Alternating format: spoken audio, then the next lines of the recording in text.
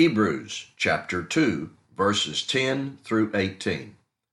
For it was fitting that he, for whom and by whom all things exist, in bringing many sons to glory, should make the founder of their salvation perfect through suffering.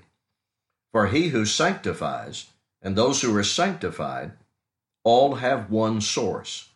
That is why he is not ashamed to call them brothers, saying, I will tell of your name to my brothers. In the midst of the congregation I will sing your praise. And again, I will put my trust in him. And again, behold, I and the children God has given me.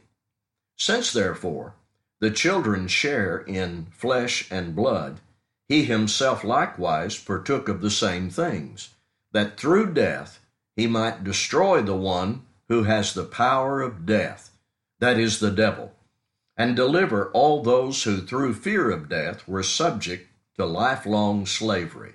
For surely it is not angels that he helps, but he helps the offspring of Abraham.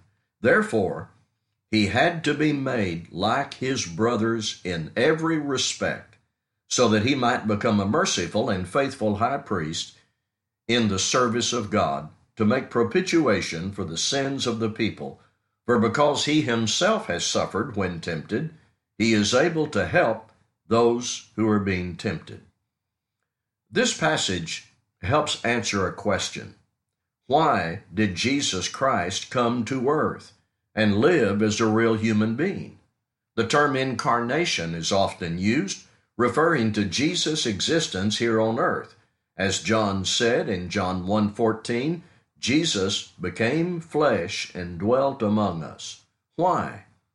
This passage is a good response. This says it was fitting for Jesus to be made a little lower than angels, for him to become the founder of our salvation, made perfect through suffering. It was fitting for him to share in flesh and blood, because in our flesh and blood existence, we experience death. The devil uses that fear against us. Jesus conquered death. Also, he became a merciful and faithful high priest in the service of God, not only to make propitiation for sins, but to become our sympathetic helper. It was fitting for him to go through all of this for us. It is certainly fitting for us to respond obediently to him. Thank you for listening.